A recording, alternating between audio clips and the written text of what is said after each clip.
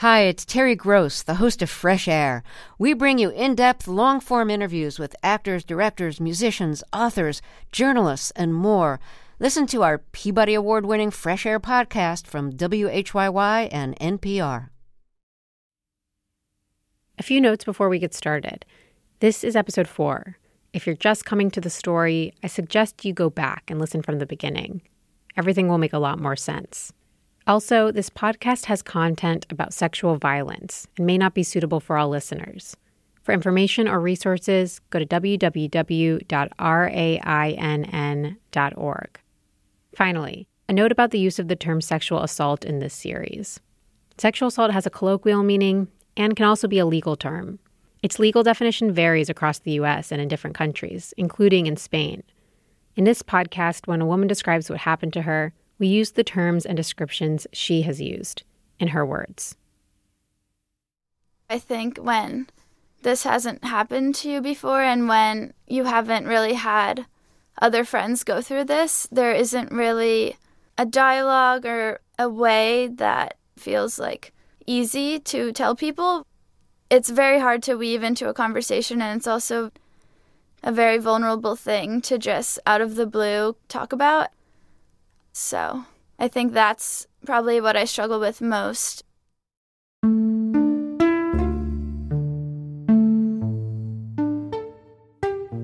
Last time on Motive, Erin told us how she believes Manuel used drugs to sexually assault her. I physically couldn't get my legs to move or get my arms to move. Then, Gabrielle Vega and her dad got in contact with the U.S. Embassy in Madrid. A few months later, they found out that a criminal investigation had been opened in Spain. They scrambled to figure out what to do next. There were so many questions that I couldn't really give anyone a straight answer. It's like a black hole getting information. One of the things Gabrielle knew she needed to do as a first step was to get the women to make official police reports. But most of them, including herself, had never done that. Why not? Well, as Gabrielle says, that's honestly the million-dollar question. The spreadsheet Gabrielle made to keep track of all of the women who contacted her dates back to 2009. And it goes until 2017. That means for at least 8 years, almost no one said anything to authorities. Not in Spain, not when they got back to the U.S. For at least 8 years, whether the women say he raped them, sexually harassed them, or forced them to touch him in ways she didn't want to, he walked away. And the silence continued. There's really no protection or oversight for girls abroad. We were young and we were in a foreign land. He chose people who were in a vulnerable situation. I think that was part of his plan. From WBEZ Chicago, I'm Candace Mattel-Khan. This is Motive. Episode 4, Can't Tell Anyone. And she didn't go to law enforcement. What kind of woman doesn't say, I want to protect my sisters out there? Ford says the assault defined her entire life. Apparently, she thought about it every day. And yet she says she told not a single other human being about it for fully 30 years. How can that be? It's an argument we hear all the time when someone comes forward after years of silence. Why didn't she tell anyone? And I cannot believe that this woman suddenly remembered now. Why didn't she go to the police when it happened? Why'd she wait so long to speak about it? This is for attention. If what she's alleging is actually true, the thinking goes, she would have said something right away. While that might sound logical, according to one of the largest anti-sexual violence organizations, which relies on data from several government agencies, just 23% of all sexual assaults are ever reported to police. That means 3 out of 4 go unreported. And in Spain, the numbers are strikingly similar. Until Gabrielle appeared on TV, almost none of the women on her spreadsheet had reported what happened to them, and many of them told no one at all. I wanted to know, why didn't these young women feel like they could speak out when this first happened to them? Where does this silence come from? You're going to hear a lot of different women on today's episode, and it might seem overwhelming or like you've heard these stories before. But that's because there are a lot of women on Gabrielle's spreadsheet. And out of the 26 women we spoke with, 24 of them did not report to police. I just never spoke about it again. Sophie Forsmark spent the year after high school living abroad in Spain. She worked for Manuel that year. She says one night he offered to drive her home. She was grateful since it was raining and it was a long walk home. Before he took her home, she says they stopped at a club near where his car was parked because Manuel wanted to say hi to some friends. At the club, they all convinced Sophie to take a shot of vodka. Come on, let's just do one and then we'll go home. I took one shot, and the next thing I remember was being in his car, down in the parking lot. Sophie says she's positive she was drugged. He was forcing me to put it in my mouth, and he was holding my head and trying to touch me and wanting to take my clothes off. And I remember just a few moments from this, and that was me like really saying, no, no, no, I really don't want to. And I remember he's like continuing and saying, let me fulfill you, or something like that. Sophie's next memory is of suddenly being at home and getting into bed. She didn't know where her bra or her shirt was. I remember when I woke up. I think it was around 10 a.m. or something. And I remember thinking, what just happened? I do not remember what happened. And this, like, who am I going to tell? Like, who's going to believe me? Well, you're young and of course you got drunk, or I don't know. Yeah, I really thought who was going to believe me. So I didn't tell anyone.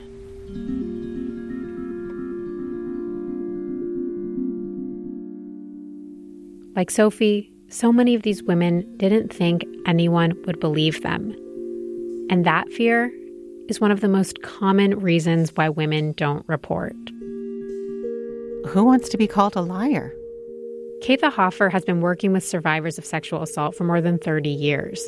She runs the Chicago Alliance Against Sexual Exploitation. If you have reason to believe that you will be treated like a liar, like somebody who is not credible, why would you do that? Especially if you are already enduring the consequences of a trauma that you can't go back in time and undo.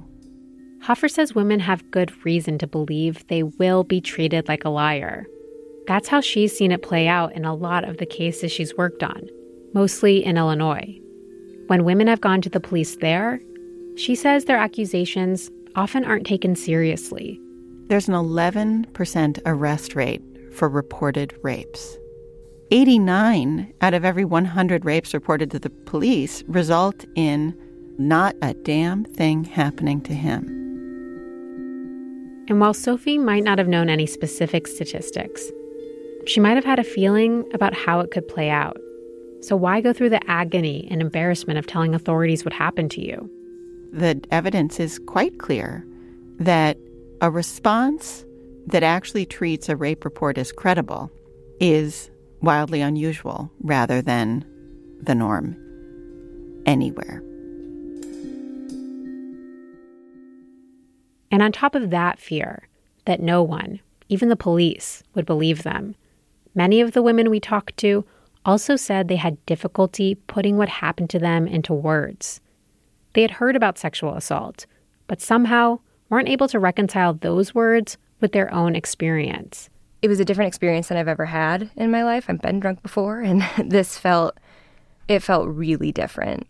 In last week's episode, you heard Erin describe in detail what she says it felt like to be drugged and sexually assaulted by Manuel in the stairwell of her apartment building in Seville. She never went to the police.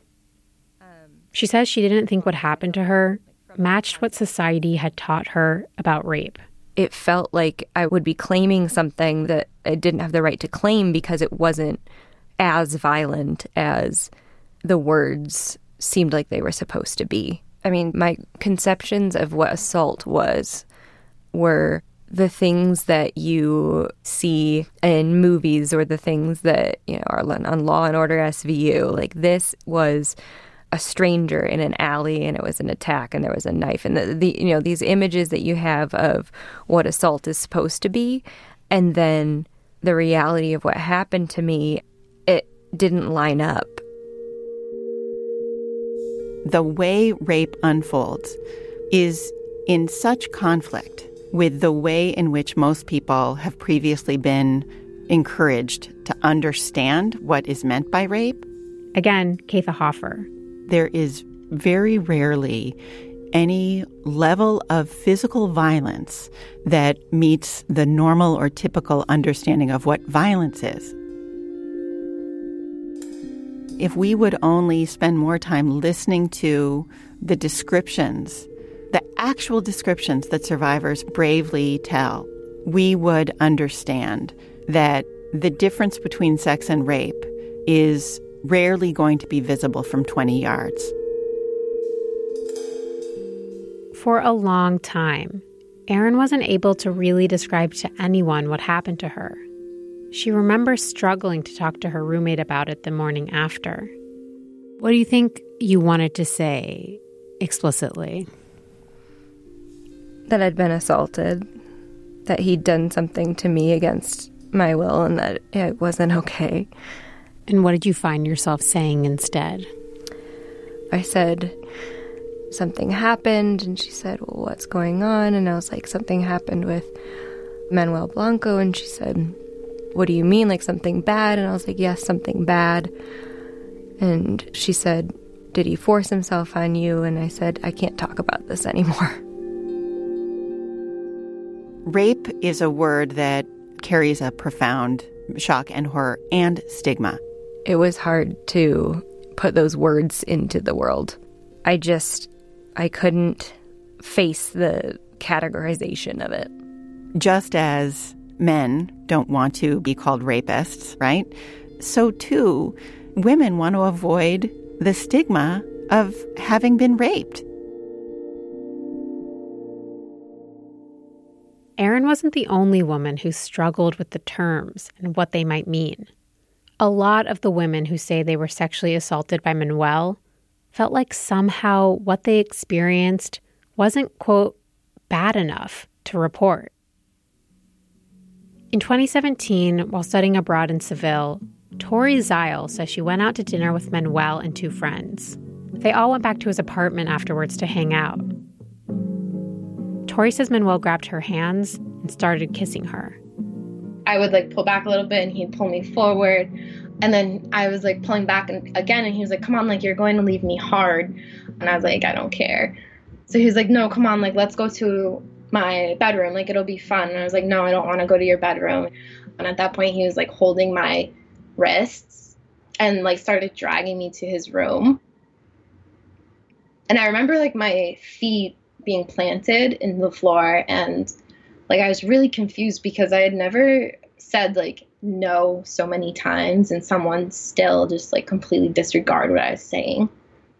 I remember him pulling me to his room, and he shut the door behind us. He started trying to take my clothes off, and I remember thinking is this actually happening? Is this the part where I get raped? Tori says her friend came into the bedroom at that moment, and they were both able to leave.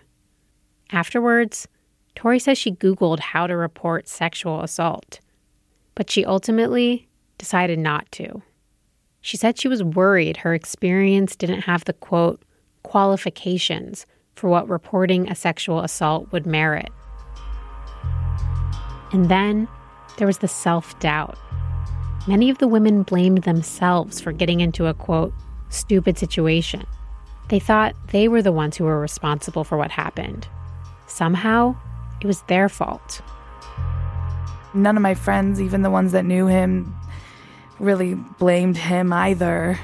Catherine, who asked us not to use her real name, says that one night in 2012, she went out with some friends to a club night in Seville. It was organized by Manuel's tour company, Discover Excursions. She had a couple of drinks. Then her memory went out, until the next morning, when she woke up at Manuel's apartment. I was in a bed, a strange bed that I had never seen before.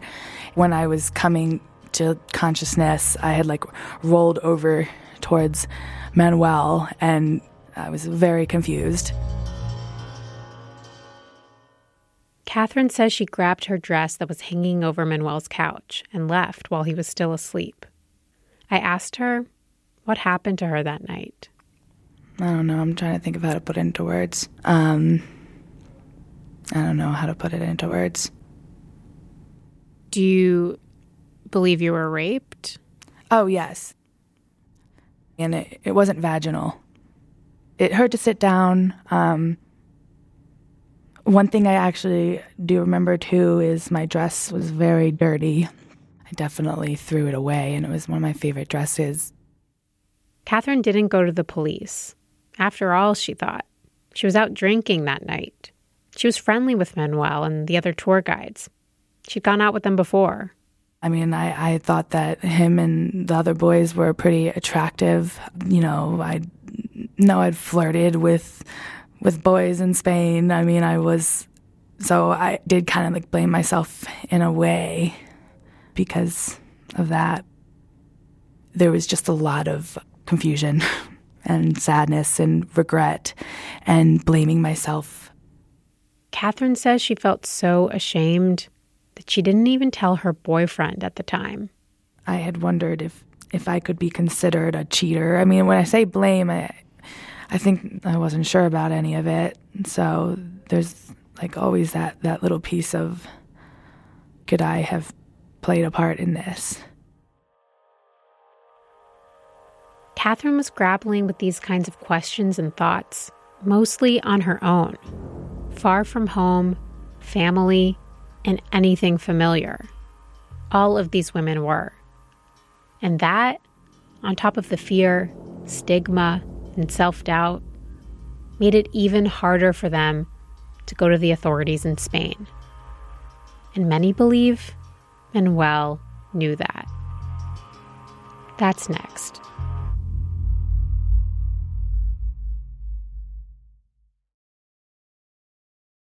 Think on your feet for our Fast and Curious 5K, a one-of-a-kind race hosted by WBEZ and the Chicago Sun-Times on Saturday, July 27th at Humboldt Park.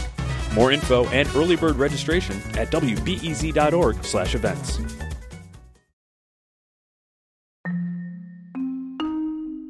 I didn't know, how to get a rape kit, how to contact the police. I didn't really know what to do. I was in a foreign country. If this had happened to me at home, I might have had the confidence to go and talk to the police and actually file a report. I mean, I don't know, but it certainly wasn't going to happen in Spain because I didn't know how to do that. I don't know any of the vocabulary that you would use to talk about anything in the legal system or anything regarding assault. It's a really perfect mixture for somebody who's looking to take advantage of that. The hurdles to reporting in a foreign country just seemed insurmountable. Most of these women had only been in Spain a couple of months. Many of them were away from home for the very first time. They didn't have friends in Spain, they didn't have family in Spain, they didn't speak the language, and they certainly didn't understand much about the Spanish justice system. You know, I was pushing her to respectfully to contact the police. She didn't want to do that. Aaron's dad, Stephen, said that when Aaron called and told him what happened, his first thought was to go to the authorities. But Aaron told him no. And the other thing we talked about was either my wife or I coming to be with her, and she didn't want that to happen either. I think she was a little afraid of what I might do. We have a very good friend who's in the elite police force for Spain, and I think she made me promise that I wouldn't get a hold of him because she didn't want to take that step at that point. She didn't feel that would either be taken totally seriously like it should. I think she was afraid that she'd be blamed. Stephen says he listened to his daughter and didn't push her any further. That's one of the hardest decisions I've ever had to make, but I love my daughter, and When you love somebody, you have to honor how they want to deal with things. Another woman who didn't want her name to be used says Manuel raped her in 2017. But she, like Aaron, was afraid of what might happen at the police station. I was assuming they would say, "Oh, you didn't say no? Well, you could have, and so that's not really rape, and you didn't try to fight back. You didn't run away. He bought you a cab home." Like, all of those things, like, don't sound like assault. And so I thought that if I were to go to them with just that scenario, it would go nowhere. Years went by, and so many of the women we spoke to stayed silent. Occasionally, some of them talked about it with a few close friends, a therapist, a family member. But for the most part, they say they tried to bury it and move on. But in April of 2018, that all changed. When Gabrielle, along with two others, went on the Megyn Kelly Today Show and accused Manuel of rape and sexual assault, so many of the women, like the ones you've heard in this episode, decided for the first time to speak up. Finally, they felt like their story was credible. There were others with the same experience. And many, like Tori, felt obligated not only to speak up for themselves, but to help the other women. After I heard that Manuel had negatively impacted so many women, like, I wanted justice for them. Like, I wanted justice for, like, the entire system. If I can contribute anything to that justice, I want to, like, do my part. For Catherine, seeing the other stories made her feel like she didn't need to second guess herself anymore.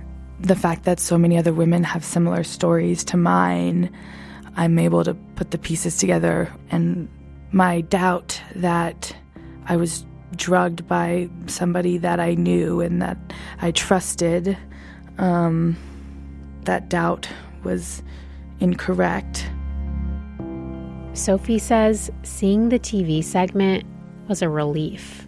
When I heard their story, I was like, okay, yep, that happened to me as well. I remember Gabrielle also getting into specific what happened to her or what he did to her, and it was very familiar. I felt very relieved. Like, okay, I'm not in this by myself, you know, and now I can finally start talking about it. After seeing Gabrielle's interview, Sophie, who hadn't spoken about her rape in nearly 4 years, decided to post a screenshot of the show on Instagram. She tagged Manuel's account in the post. And he called me straight away, Manuel, and said, "Sophie, what is all this?" And he said, "Can you please remove it? Please, this is not good for me. You have to be on my side right now." And I said, "I will never protect you. I will never be on your side. You know what you did. You know exactly what you did." And he said, "Sophie, I don't remember anything." And I said, "You remember exactly what you did to me. And I'm not on your side. Your game is over." After Sophie contacted Gabrielle, she typed up her statement, as Gabrielle instructed. He's really not getting away with this. And now the fire is starting.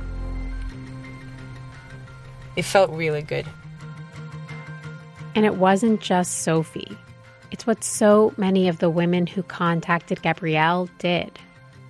For the first time, they wrote down the words, knowing that other people would read them, that the authorities would read them. But this time, they wanted people to read them. I definitely want him to go to jail for a very long time. I really want him to get a sentence, go to jail. I really want him locked up, and I really want him far away from girls. I want him to be locked up for the rest of his life and never be able to see another female again. Though most of these women didn't know each other, they live all over the country. They've never met. They felt like they were in it together. By coming forward, they were supporting one another. So even though they never wanted to speak about what happened to them, together, they could seek justice. But that proved to be much harder than anyone anticipated. For almost a year after the women submitted their statements to the U.S. Embassy in Madrid, they didn't hear anything from authorities. I've gotten no updates since then from, officials in either country. There are different rules in Spain, and that this is just going very slow. It's been a very slow process since the initial statements were sent in and the initial contact. I really cannot believe how it can go so slow. The women heard through Gabrielle that an investigation was open, but it didn't seem like anything was moving forward. They hadn't been questioned by any investigator or prosecutor in Spain. Manuel hadn't been charged or arrested.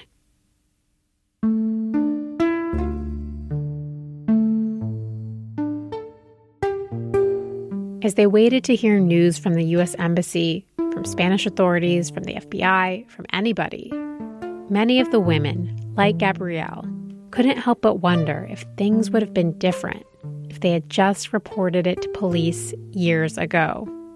Would it have made a difference? Well, two women who say they were sexually assaulted by Manuel in May of 2017 did go to the police in Spain. When we got back to Valencia, we told our school what happened and went to the police. What happened? That's next time. We waited patiently for our case to be investigated, and then the days just kept rolling on and nothing was happening.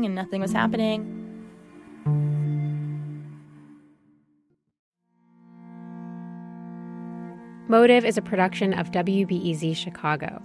The show is produced by me, Candice Mattel-Khan. The editor is Alexandra Solomon. Additional reporting in Spain by Carmen Ibanez Espinoza. The executive producer is Kevin Dawson. Our intern is Isabel Carter. The show is mixed by Colin McNulty and Shelley Steffens. Thanks to the listeners whose financial support of WBEZ made this podcast possible.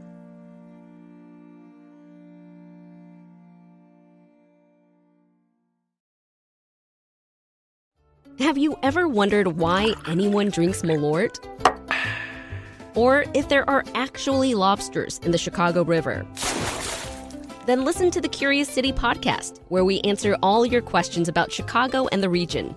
WBEZ's Curious City is part of the NPR network and available wherever you find your podcasts.